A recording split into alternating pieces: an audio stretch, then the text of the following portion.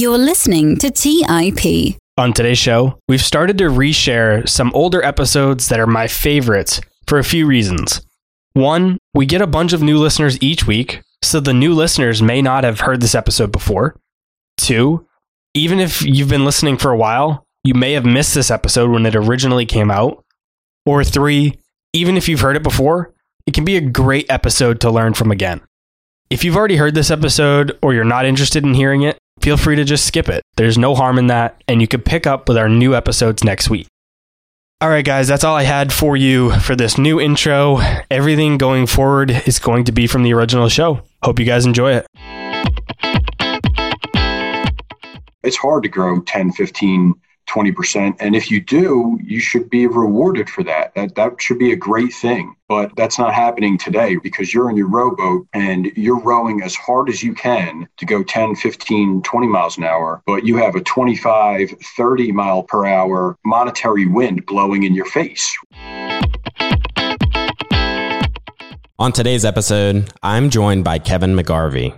Kevin is the co-owner and president of All Out Parking Lots, which is a small business that provides paving and concrete services for commercial lots. Kevin and his partner recently put Bitcoin on their company's balance sheet, and he is passionate about helping spread the message to other businesses that want to protect themselves against currency debasement. During the episode, I chat with Kevin about what led him and his partner to putting their small business on a Bitcoin standard, why Kevin believes that this move is a necessity for small businesses to thrive, Kevin's thoughts on the regulatory landscape for Bitcoin, how Kevin stores the Bitcoin on his company's balance sheet, the unique way he decided to reward his employees and attract new talent, and much more. Before we dive into the episode, I wanted to hit on a couple housekeeping items. I wanted to mention that Robert Leonard and I, as well as Trey Lockerbie, the host of We Study Billionaires, will be attending the Berkshire Hathaway shareholder meeting on April 30th. This event is in Omaha, and for those who aren't familiar, all you need to do to attend the meeting is to be an owner of at least one Berkshire B share, which today is trading around $325. Also, each shareholder is entitled to a maximum of 4 meeting credentials, so if you're not currently a shareholder, you may be able to attend through someone you know. We'll be sending details on this to our email subscribers soon because we'll be meeting up with those in the audience and getting to know some of you and get together. So if you're interested in meeting up with Robert, Trey, and myself at the Berkshire meeting, keep an eye out in your email inbox and make sure you get on our email list. Also, I've been accepting questions from members of the audience. This episode's question is from Eddie. Here's the message that Eddie sent me.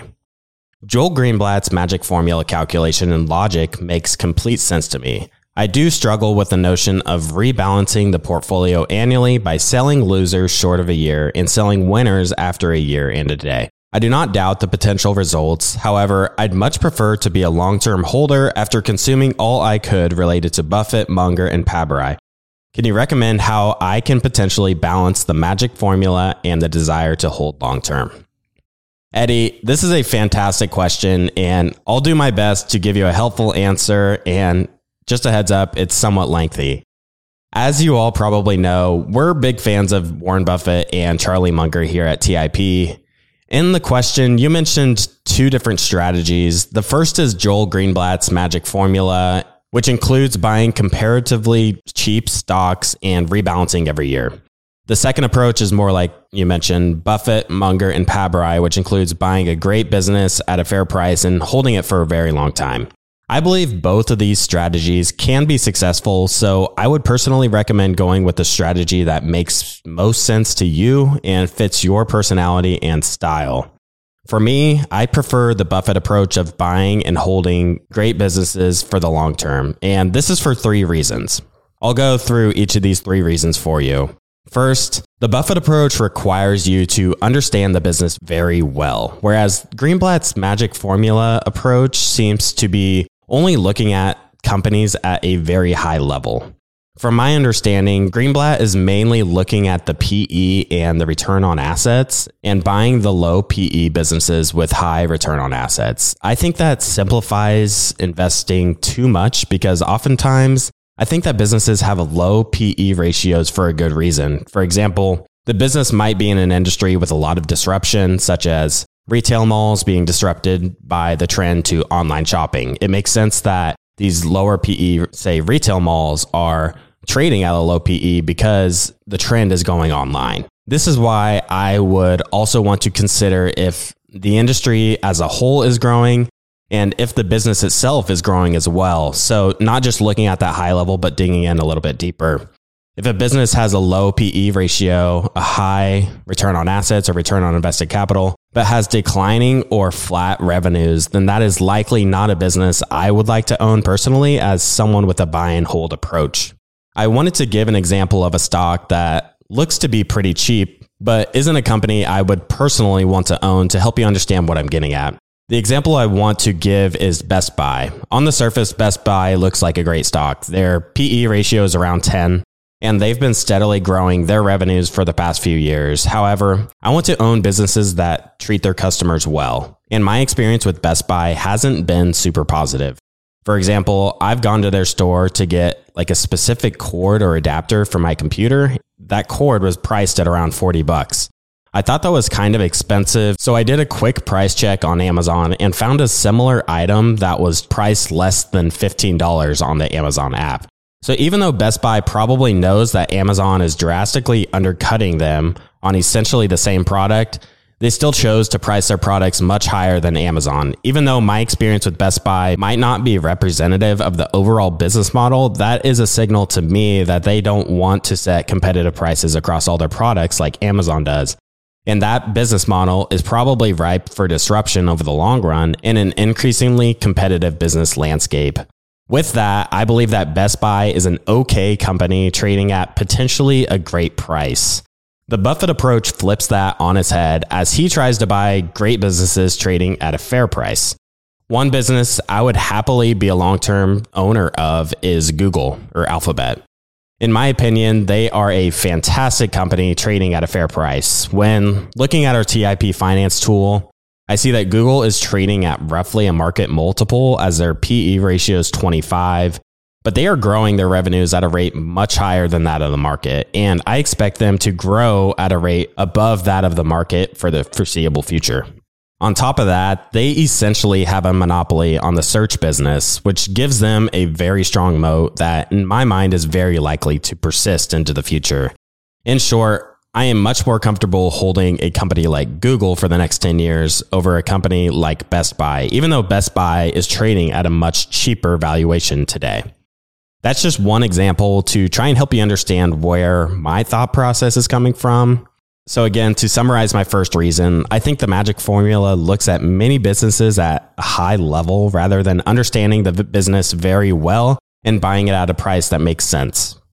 So my second reason I prefer the Buffett approach is because Greenblatt's approach involves too much trading. This point reminds me of a Charlie Munger quote. The number one rule of compounding is to never interrupt it unnecessarily. At the end of each year, you have to continually rebalance your portfolio under this approach, which leads to capital gains taxes on the positions you are up on. So in order for Greenblatt's approach to outperform Buffett, his portfolio value not only has to be up more, but it also has to overcome that tax hurdle as well. Greenblatt's approach also potentially has you selling losers, which seems pretty counterintuitive if you chose a great business, because under the Buffett approach, you would continue to purchase a stock that has gone down to cheaper prices, assuming the fundamentals of the business haven't changed significantly. My third reason for preferring Buffett's approach is because I think Greenblatt's approach might not be as effective as it was in the late 1980s and 1990s. That is because of all of the computers and technology that are looking at surface level items such as the PE and return on assets that are able to arbitrage away all of these surface level ways of earning outsized returns. I'm not saying that this strategy can't work, but I think it is probably much more difficult to earn outsized returns using that strategy today than it was back then. And to be fair, the same point is probably true for Buffett's approach in that it is probably more difficult today to buy great businesses and earn outsized returns than it was probably in the 1990s. I think another important consideration is that although Greenblatt's magic formula returned 23% to investors from 1988 to 2005, the formula has drastically underperformed the market since then, which is largely due to the rise of growth companies propping up the S&P 500 index. History would tell you that this is likely to turn around, but no one can say for sure whether that will be the case or not, or how long it will be until value comes back around. To summarize my overall thoughts, someone might be able to achieve a higher return using Greenblatt's approach over Buffett's, but Buffett's approach makes more sense to me personally. So that's the approach I've generally gone with my portfolio. As far as combining the two strategies, like you mentioned in your question, I would recommend checking out the work done by Oakmark Funds. We've done many interviews with some of their portfolio managers on both Millennial Investing and We Study Billionaires. In my interview with Bill Nygren and Mike Nicholas, they cover their investment strategy, which looks for companies with strong management teams that are usually trading below the market multiple, but growing at a rate faster than the overall market. My conversation with Bill and Mike is episode 138 if you're interested. And Trey Lockerbie also recently had an interview with Bill Nygren on We Study Billionaires. That is episode 430. You can also check out the companies they hold on their fund's website if you need ideas or want to see the types of companies they're finding value in.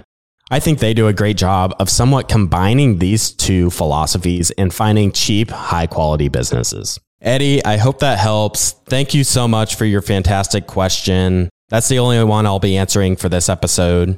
If anyone else would like to ask me a question to air on the show, this could be related to investing, personal finance, or really anything, feel free to send it over to me. You can message me on Twitter at Clay_Fink, CLAY_FINCK, or send me an email at clay@theinvestorspodcast.com. Feel free to shoot me a message with any questions you have. All right, without further delay, I hope you enjoy today's episode with Kevin McGarvey. You're listening to Millennial Investing by the Investors Podcast Network, where your hosts, Robert Leonard and Clay Fink, interview successful entrepreneurs, business leaders, and investors to help educate and inspire the millennial generation.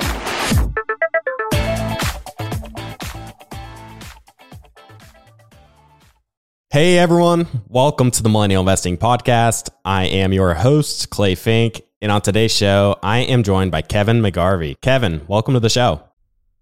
Clay, thanks so much for having me. This is really exciting and I'm happy to be here. Let's dive right into today's topic. You are a small business owner that put Bitcoin on your company's balance sheet, and I wanted to bring you onto the show to maybe give the audience a little bit of a different perspective. A lot of people coming on to the show might be studying finance all day, every day, and use this jargon that maybe a lot of our listeners might not be really familiar with. Whereas for you, you're a business owner, you're living a life that's similar to maybe many of our listeners. You want to provide for your family, you want to provide for your company, your employees, your community. So let's start off our conversation to just maybe talk about how Bitcoin even came onto your radar in the first place.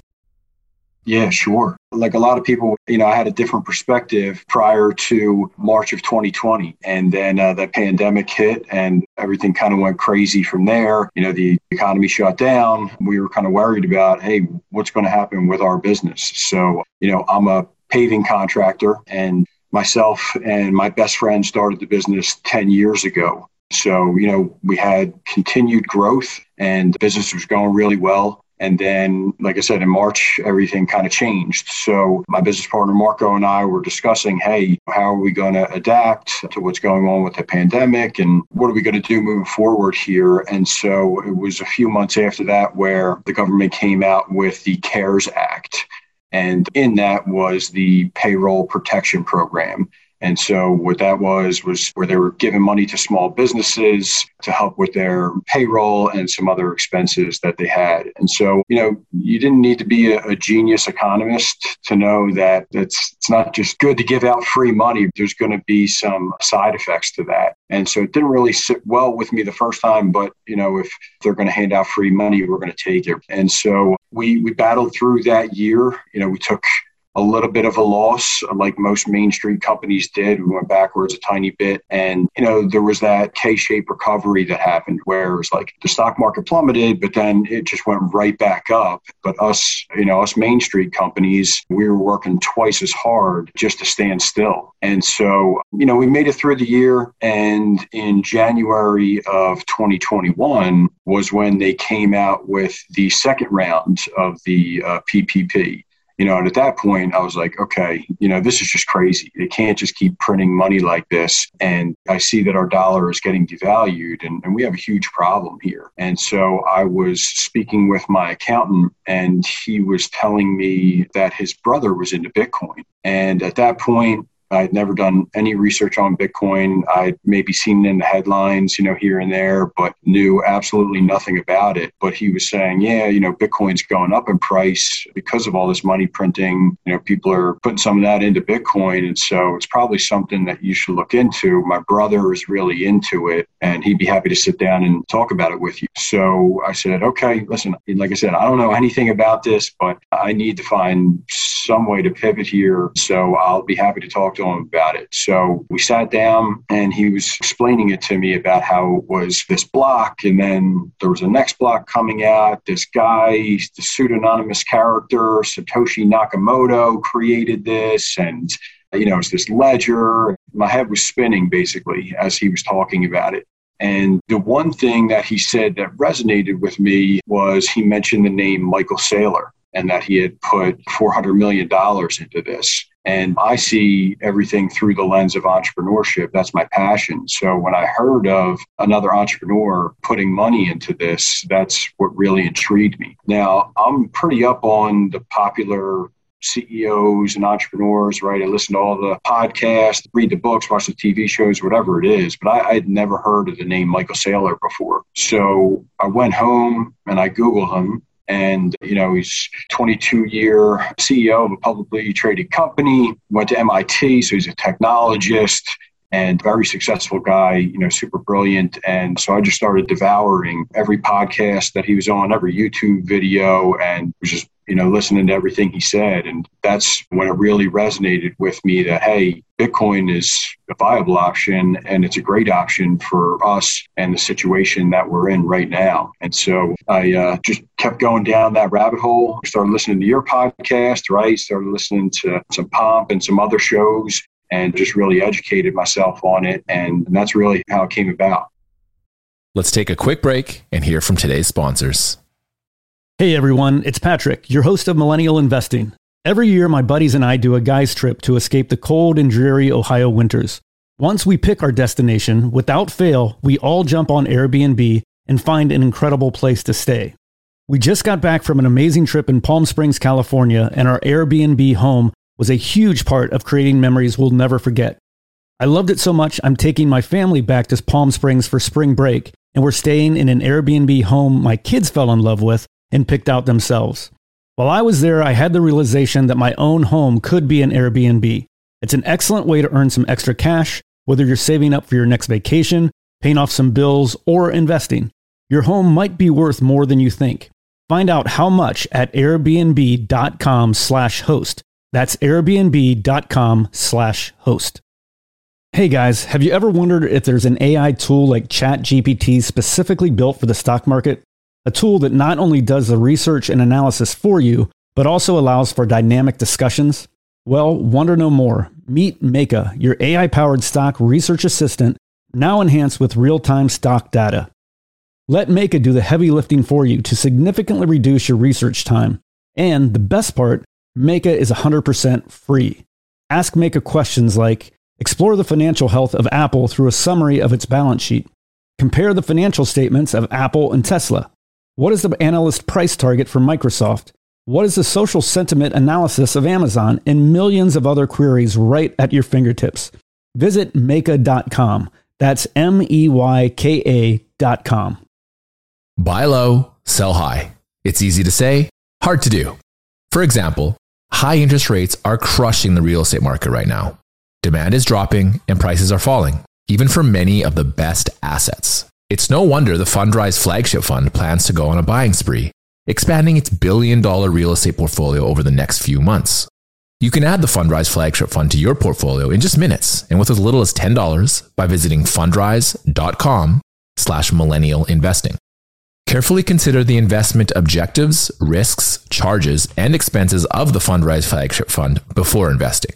This and other information can be found in the fund's prospectus at fundrise.com/flagship. This is a paid advertisement. All right, back to the show. I just love how this can be a tool of empowerment for small businesses. You know, if a business's cost is going up 10, 20% and their profit margins are 10% or lower, they're really getting squeezed and they have some tough decisions to make. Are they going to raise prices and have customers upset with them? Are they going to keep wages stagnant and, you know, try and come up with ways to maintain those profit margins? So this high inflation can put small businesses in really difficult situations. Could you talk more about some of the education tools that you went on outside of just podcasting? Are there any other tools that you were able to utilize? Sure. So, I read Why Buy Bitcoin, Bitcoin Standard. I was reading all of the books as well, and then just trying to speak to people about it too. So there's a Bitcoin meetup near me, and I was just trying to connect with anybody and read any book, anything associated with Bitcoin. I was just very intrigued about I'd be on the computer reading different articles. My wife would be looking over at me on the couch like, are you Bitcoining again? Or, and so I was pretty obsessed with it at that point in time. You saw all this monetary easing, the money printing, the PPP loans. What did you see were your potential options outside of purchasing Bitcoin? Is it possible for a business to do anything else with their treasury? Or how was Bitcoin helping you as a business owner? Yeah, sure. We had other options, right? I mean, we could take that money. So right now we rent our shop. It's a 10,000 square foot warehouse, an acre and a half of land. And so we could look for some place, right? And we could purchase some commercial real estate to be able to buy. That's one option that we have. But with that, you have a lot of time that you have to put into that. You have to go search. You have to deal with a real estate broker. You have to deal with a lawyer. You'll have to deal with zoning, whatever municipality you're in. There's a lot to that. And there's a lot of expense to that. You need to be able to pay all of those people and pay for permits, whatever else needed. And so that's one option. We could put some of our treasury, which was our rainy day fund. We had a rainy day fund just in case anything were to happen. We didn't think it was a pandemic, but that's what ended up coming along. But it could be anything for a small business. You could lose a big customer. You could lose a key employee. Different things could happen. So you always want to have that rainy day fund. And that's what we had. So we could have had the option of putting it into commercial real estate. I mentioned the issues with that. We also could have just left it in cash. We could have just let it sit there in the bank, but that would continue to lose value with them printing, 30 to 40% of all dollars in circulation were printed in the last couple of years. So if you just left that money sitting in cash, you'd be losing value on that. So those were the options. And then we had our third option in Bitcoin. So with Bitcoin, we really just had to just go ahead, purchase it. It's not super difficult to do. We went through that process. So as I was saying, I was getting my education on it, right? I talked to Marco about it, and I waited until I think it was March. So for like a couple months, I was just getting my education so that I was able to articulate it intelligently to Marco so that I knew what I was talking about. And so we sat down, we had the conversation, and, he, with some thought into it, he said, yeah, I think this is the right move for us. And we looked into a couple different services. We chose a Bitcoin only exchange and we went with them. It took a little bit to get onboarded because they were kind of just ramping up their, corporate side of things. And so in that time frame, it took until late May. And at that point, the price had dropped 50% from 60 down to 30. And so it ended up working out for us. We were able to buy a good bit in June there when the price was in the 30s. And so it ended up working out. But it's not difficult, just same paperwork you put in for really anything else and no hassles, like I was explaining with the commercial real estate. So it's super easy for a small business to do it because you don't have a board of directors and all these shareholders and everything. Like a lot of people own the business themselves, or maybe they have a partner or two, and you just need to discuss it between yourselves. But it's not difficult, and that's why I think it's a great move for small businesses. So is it just a matter of converting that rainy day fund to Bitcoin 100%? Or how did you think about that? Did you just put a portion of it into Bitcoin? And are any short-term reserves that are probably needed for the next 6 to 12 months, is that all sitting in cash? Or how did you approach that subject? That is the tricky part because I want to keep putting more and more into Bitcoin, but you can't decapitalize the company. You still need cash to run everything. So there is a balance there. You have to put in what you feel comfortable with and then leave some to be able to operate the business. Those are our two strategies. We have our operating company, our P&L strategy, where we're paving parking lots, we're line striping, seal coating, we're pouring concrete every day and generating cash from that. But then we're taking a portion of those cash flows and plugging them into Bitcoin to be able to continue to grow our wealth here. Yeah, I've listened to many of Michael Saylor's episodes. He is such a profound thought leader in the Bitcoin space that is making some very bold moves with his company's balance sheet. One of his points that resonated with me is that prior to the financial crisis, businesses could earn 5% in a savings account, while inflation was roughly 2 or 3%. Businesses were at least able to break even on their treasury when considering the effects of inflation and the interest rate they were actually able to earn in a bank account. Now compare that to today, businesses get practically nothing in their savings account, while CPI inflation is over 7%, and assets like commodities, which may be a part of their input costs for businesses, are rapidly rising, such as oil, for example. With that, having something like Bitcoin to use as a hedge against that inflation, I believe can be really powerful for small businesses. And it doesn't have to be an all or nothing deal where you either put 100% or 0% of your treasury into Bitcoin. Companies can put something like 5% if they just wanted a little bit of exposure without taking too much risk. I'd have to imagine that with you making this move, that a lot of people probably thought you were pretty crazy. I know you stay connected and network with other small business owners. What was your response to these types of people that thought you were pretty crazy? Absolutely. They did think I was crazy, and many still do. But you're talking about that problem that we're having. And like I said, Michael Saylor, he gives a great analogy where as a business, you're in your rowboat and you're rowing at 10, 15, maybe 20 miles an hour. Because once you get to a certain point in business, there's only so many times where you could double your business. It's hard to grow 10, 15, 20%. And if you do, you should be rewarded for that. That should be a great thing. But that's not happening today because you're in your rowboat and you're rowing as hard as you can to go 10, 15, 20 miles an hour. But you have a 25, 30 mile per hour monetary wind blowing in your face. So you're going backwards. And that's the issue. I think here's another great saying that the road to serfdom consists of working exponentially harder to earn a currency that is growing exponentially weaker. So how can a small business combat that? And that's to purchase a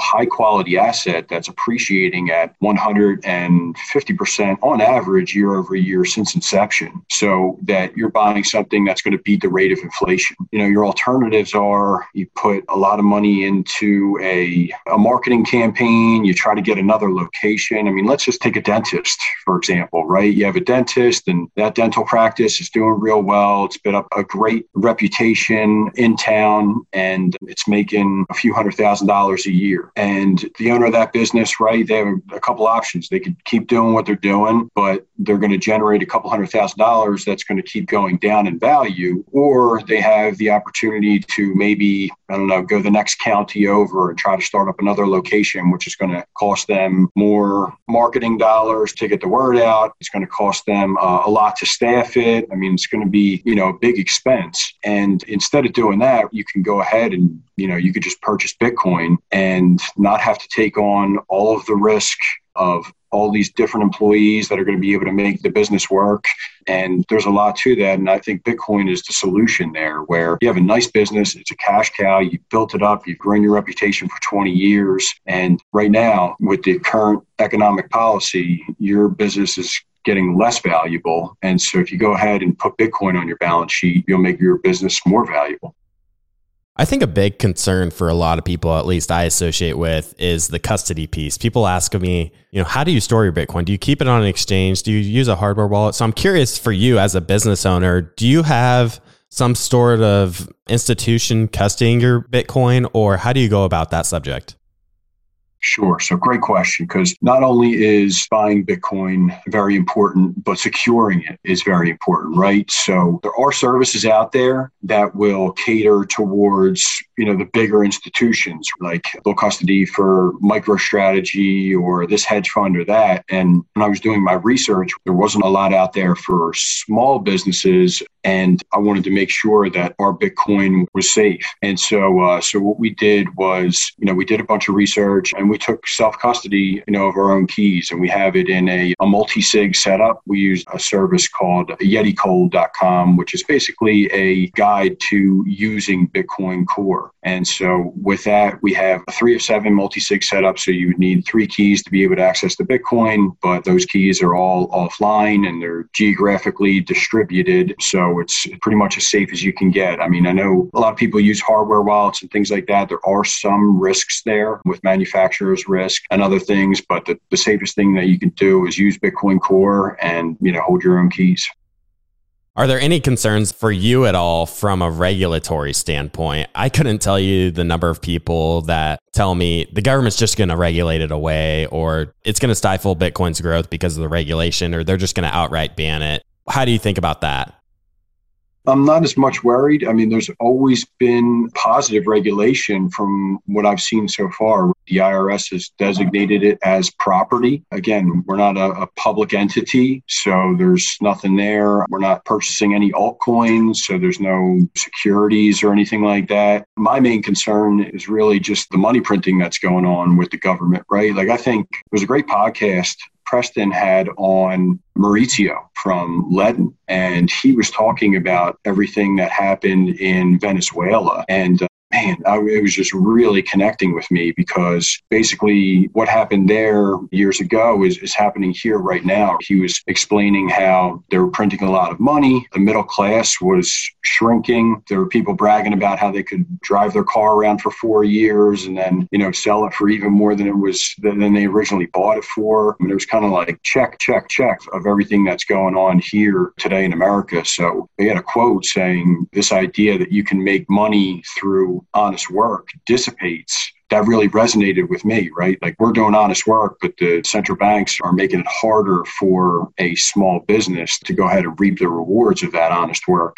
Like I said, money's flowing into these Wall Street companies that have these investable assets. And, you have the bottom 50% of Americans who don't have that. And so really worries me. And that's more so my concern, but I'm not really concerned with any regulation in regards to Bitcoin. In fact, I think it's going to be good for Bitcoin, because, then other people are going to get in. Once these regulations come around, the price is going to go up, and that's going to be better for us.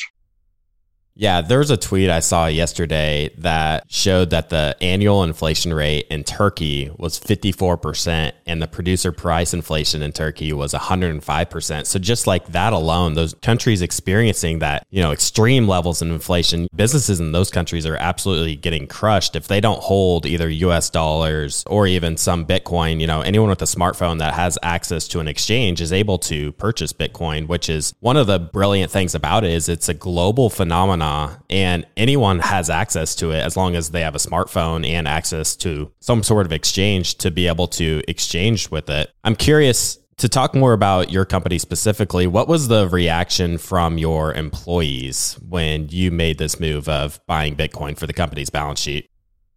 Sure. What we did was, I was thinking of how we can integrate Bitcoin into our business. And, I feel so strongly about it that I wanted everybody to have some. So what we did was implemented a $5 Bitcoin bonus for every employee in the company. So weekly, they'll get a $5 bonus that when the Strike app came out with the Pay Me in Bitcoin feature, made it very easy for small businesses. They give you a routing number and account number, and we put that into our payroll service, and it goes ahead and transfers that. It shoots it in as US dollars and then transfers it into Bitcoin. And so every Friday morning they wake up and they get a notification from the Strike app that they were paid $5 in Bitcoin. And so, I'm trying to educate everybody on it, because again, it's going to be impossible for me to pay them 20 to 30% more year over year, right? It's just not going to be feasible. So the best thing that I could do for my employees is to try to educate them on Bitcoin And, I hope that they're not only putting that $5 in, that they're putting maybe a little bit more of their paycheck in there as time goes by and they start to see the value in it. And so I'm working on that. It's a process, right? Everybody doesn't get it right away or understand it right away. And so we're working on putting together education sessions for everybody so that we can continue to educate them on this. But yeah, as of right now, they've been getting $5 a week, and we're really excited about that. I love that weekly Bitcoin bonus you do. I think you'll hear from a lot of investors that the best way to start learning about an investment is to get skin in the game yourself. And with your employees, you're just handing them Bitcoin, depositing it into their account. So they're going to be interested in it. They're going to start watching the price. They're going to start listening to Michael Saylor or Preston Pysh interviews and start learning more about it. Yeah, absolutely. Like I said, there's no drawback to it, right? It's not anything taken out of their paycheck. It's just a benefit that the company is offering. And so we're looking forward to looking into some other stuff as well, like maybe a Bitcoin IRA, something along those lines. But yeah, trying to get everybody involved in it. And I'm confident that, they'll be looking back soon here once the price really rises and saying like, wow, you know what? My employer was looking out for me. They were trying to do the right thing by me. I thought this might have been crazy when they first rolled it out, but now I'm going to go ahead and keep putting more money into it because it's going to continue to grow my wealth. And so yeah, we're really excited about it moving forward here. Let's take a quick break and hear from today's sponsors. Hey everyone, it's Patrick, your host of Millennial Investing. Every year, my buddies and I do a guy's trip to escape the cold and dreary Ohio winters. Once we pick our destination, without fail, we all jump on Airbnb and find an incredible place to stay. We just got back from an amazing trip in Palm Springs, California, and our Airbnb home was a huge part of creating memories we'll never forget. I loved it so much, I'm taking my family back to Palm Springs for spring break, and we're staying in an Airbnb home my kids fell in love with and picked out themselves. While I was there, I had the realization that my own home could be an Airbnb. It's an excellent way to earn some extra cash, whether you're saving up for your next vacation, paying off some bills, or investing. Your home might be worth more than you think. Find out how much at airbnb.com/host. That's airbnb.com/host. Buy low, sell high. It's easy to say, hard to do. For example, high interest rates are crushing the real estate market right now. Demand is dropping and prices are falling, even for many of the best assets. It's no wonder the Fundrise flagship fund plans to go on a buying spree, expanding its billion-dollar real estate portfolio over the next few months. You can add the Fundrise flagship fund to your portfolio in just minutes and with as little as $10 by visiting fundrise.com/millennialinvesting. Carefully consider the investment objectives, risks, charges, and expenses of the Fundrise flagship fund before investing. This and other information can be found in the fund's prospectus at fundrise.com/flagship. This is a paid advertisement. Hey guys, the Range Rover Sport leads by example. It's got powerful on-road performance and commanding all-terrain capability and combines assertive on-road performance with the signature Range Rover refinement that you'd expect. The third-generation Range Rover Sport is the most desirable, advanced, and dynamically capable one yet and redefines sporting luxury. It's got advanced cabin technologies such as active noise cancellation and cabin air purification, which offer new levels of comfort and refinement. The purposeful cockpit-like driving position sets the tone for a focused interior that promotes exhilarating driver engagement. Award-winning Pivi Pro infotainment is at the heart of the experience and provides intuitive control of the vehicle systems. You can also enjoy a dynamic drive in total comfort with optional 22-way adjustable, heated and ventilated electric memory front seats with massage function. Design your Range Rover Sport at LandRoverUSA.com. That's LandRoverUSA.com. All right, back to the show. I'm curious, has implementing the Bitcoin bonus helped with recruiting at all? That's another good feature about it. So we recently put up a post for an inside operations coordinator, and we had a woman reach out to me specifically saying like, wow, this is amazing, this Bitcoin bonus. It really shows that you're a forward-thinking company, and that's the kind of company that I want to be with. And then we also want to attract those types of people. Bitcoiners are great to work with. So it works for us in the recruiting realm as well. I mean, if you're trying to differentiate right now, there's a big war for talent as a small business where everybody's trying to hire and everybody's trying to get an edge. And so having that on there separates us from anybody else that's hiring out there. I don't know of any other company doing a weekly Bitcoin bonus like we do. So it separates us. It's a differentiator, and we were able to pick up some good talent because of that. I'm super curious about this one. We see companies like MicroStrategy and Tesla and Square. There's a few names in the public company sphere that have embraced Bitcoin and adopted it. But it's much harder for a public company to adopt Bitcoin because, like you mentioned earlier, there's a board of directors, there's thousands of shareholders. But with a private company, many times it's held by just one or two people, the ownership. So that's 100% up to them if they want to adopt Bitcoin or not. So are you familiar with any other private businesses making a move like this? Has businesses been approaching you to ask you questions about the subject? Talk to us about that. I don't know of any other private company yet that has done so, except for I'm actually going to be doing a podcast with Ali from Tahini's, the Canadian restaurant chain. So I'm really looking forward to that. He actually bought some before Michael Saylor. So that's really impressive. I'm really interested to talk to him. And then as far as I know, a lot of people that have bought it before me in regards to personally, but not in regards to their company. So I've been talking to people about it, right? I'm in a group called Vistage. It's a CEO group with really bright CEOs of 7, 8, 9-figure companies, and been telling them about it. And so there's 2 guys in the group who have bought it personally and hoping that they do so for their company as well. But yeah, that's all I know as of right now. I'm hoping to get the word out. That's my goal, right? My passion is entrepreneurship and small business. And I just think that this is the best thing that a small business can do right now. And so that's why I'm on this platform and just trying to get the word out here to other businesses. I did have one person reach out to me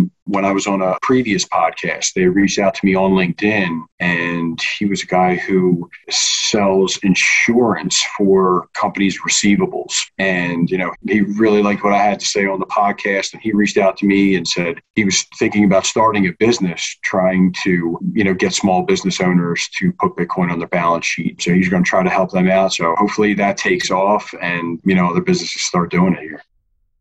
You mentioned the networking group you're a part of. Have those guys approached you to learn more about taking on this strategy? And what are some of the big hurdles that they're running into that's either stopped them from not doing it themselves? Could you talk a little bit about some of the hurdles they're running into?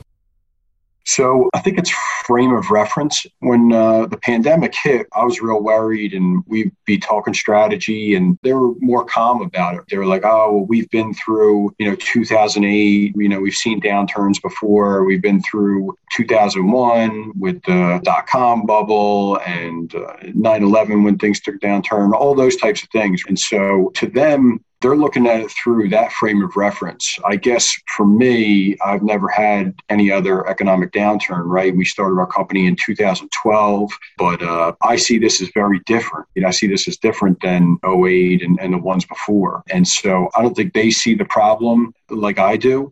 And then, like I said, it's just different. I'm the youngest entrepreneur in that group. So the other guys are a little bit older than me, not saying that they can't get it, but it's just different for them. And so I've presented to them and tried to educate them on it, but pretty much always have the same questions, right? Like, can't the government shut it down? Isn't it just used for nefarious reasons like drug dealing and laundering money and things of that nature? They really... you just see the headlines. That's pretty much it, right? And haven't done the actual work to educate themselves on it. And so that's kind of the holdup is getting them to take that deep dive to realize, hey, this is a big problem right now, and Bitcoin is the solution.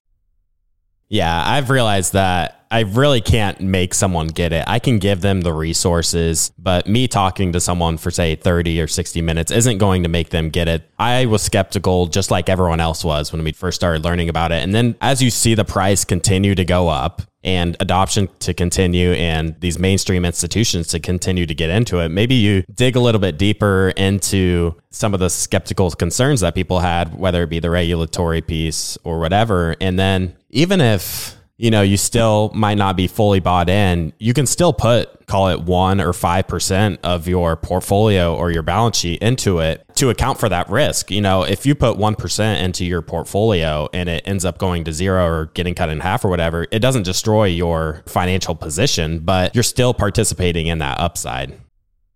Absolutely. I'm all in on it, but that's where I try to let them know, hey, listen, it doesn't hurt to just put a portion in. I mean, there's guys that have, a lot of cash in reserve just sitting on the balance sheet. And, I keep telling them, hey, like, this is our responsibility, right? As a CEO, as the president of the company, to make sure that that cash is managed properly. And I try to educate them on it. I mean, my process of trying to educate everybody is to break it down to digital gold. I think that's the easiest to understand, right? I know they talk about digital real estate and digital energy, but I think starting with digital gold is probably the best way, and trying to take everybody through like, hey, what is money, right? What is money? What do we use it for? And what are the properties of money, which is, durability, portability, divisibility, uniformity, and acceptance, and limited supply. So, I try to walk through those things, try to walk through the functions of money, medium of exchange, unit of account, and store value. And so I'm trying to break down how we used gold. We used to use gold because of those, but now Bitcoin is that, but better. It's more scarce and there's a finite supply. They're not making any more. There's only 21 million. And that's what we need to use as a store of value here moving forward. And so I try to break it down in that way. And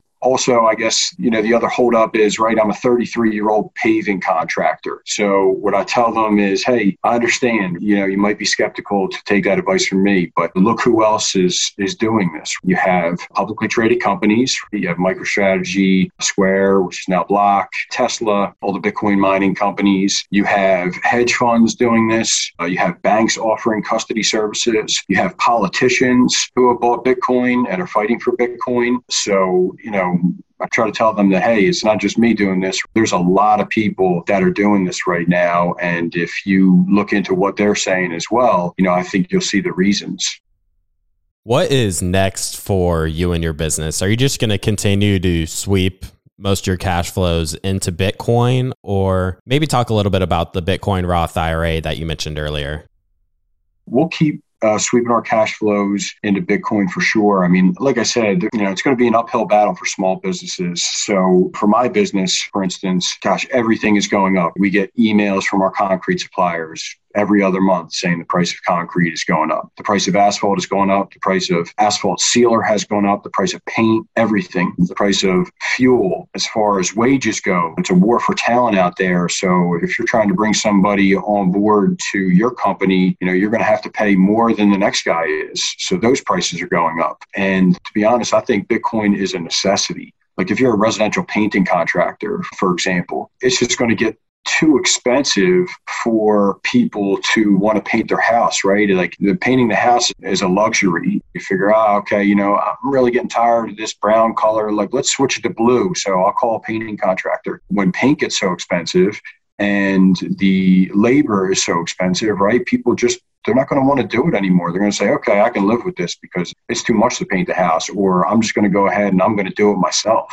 So like I was saying earlier with the comment that Maurizio from Leaden had made, it's going to be hard to make a living doing that honest work. And so I think this is the strategy that you need to implement for your small business. Otherwise, I really think that, companies are going to be in trouble here moving forward just because, the dollar's getting devalued, inflation's at all-time high, and it's going to be really tough to combat that unless you have assets that are going to appreciate faster than that. And Bitcoin is the strongest asset and has appreciated the most over the past decade. So that's why I feel that strategy to be a necessity.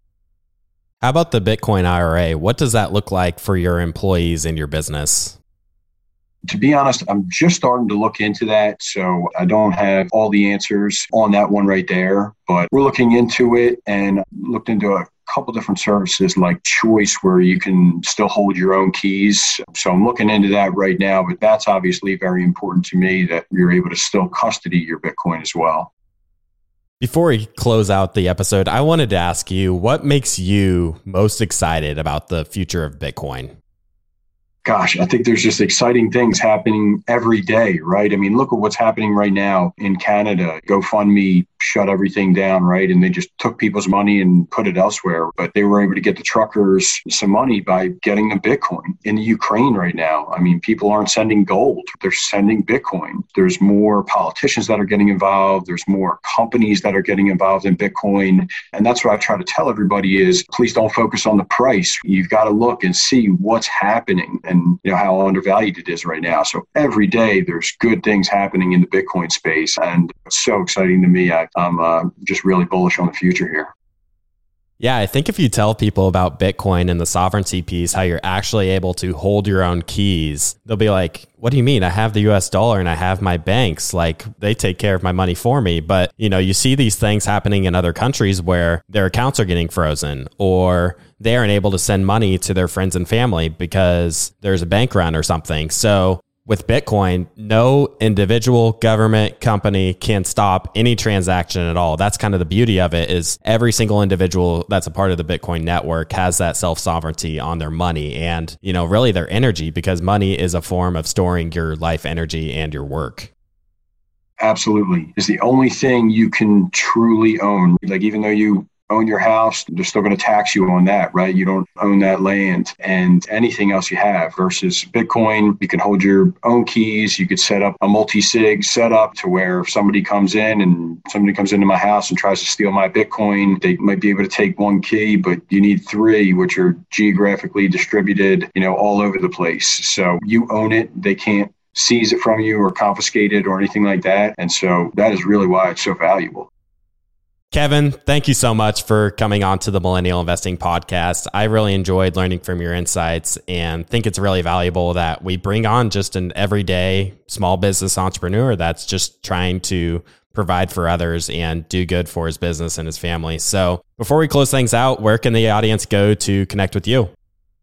So you can reach out to me on LinkedIn, Kevin McGarvey. My company is All Out Parking Lots. And, you can message me there. I'd be happy to message anybody back. Again, my mission is to help other small business owners. So please don't hesitate to reach out. I'm here as a resource and here to help. And that's the best place to get me. Awesome. Thank you so much for coming on, Kevin. Clay, thank you so much for having me. All right, everybody. I hope you enjoyed today's episode. Please go ahead and follow us on your favorite podcast app so you can get these episodes delivered automatically. And if you haven't already done so, be sure to check out our website, theinvestorspodcast.com. There you'll find all of our episodes, some educational resources we have, as well as some tools you can use as an investor. And with that, we'll see you again next time. Thank you for listening to TIP. Make sure to subscribe to We Study Billionaires by the Investors Podcast Network. Every Wednesday, we teach you about Bitcoin, and every Saturday, we study billionaires and the financial markets. To access our show notes, transcripts, or courses, go to theinvestorspodcast.com. This show is for entertainment purposes only. Before making any decision, consult a professional. This show is copyrighted by the Investors Podcast Network. Written permission must be granted before syndication or rebroadcasting.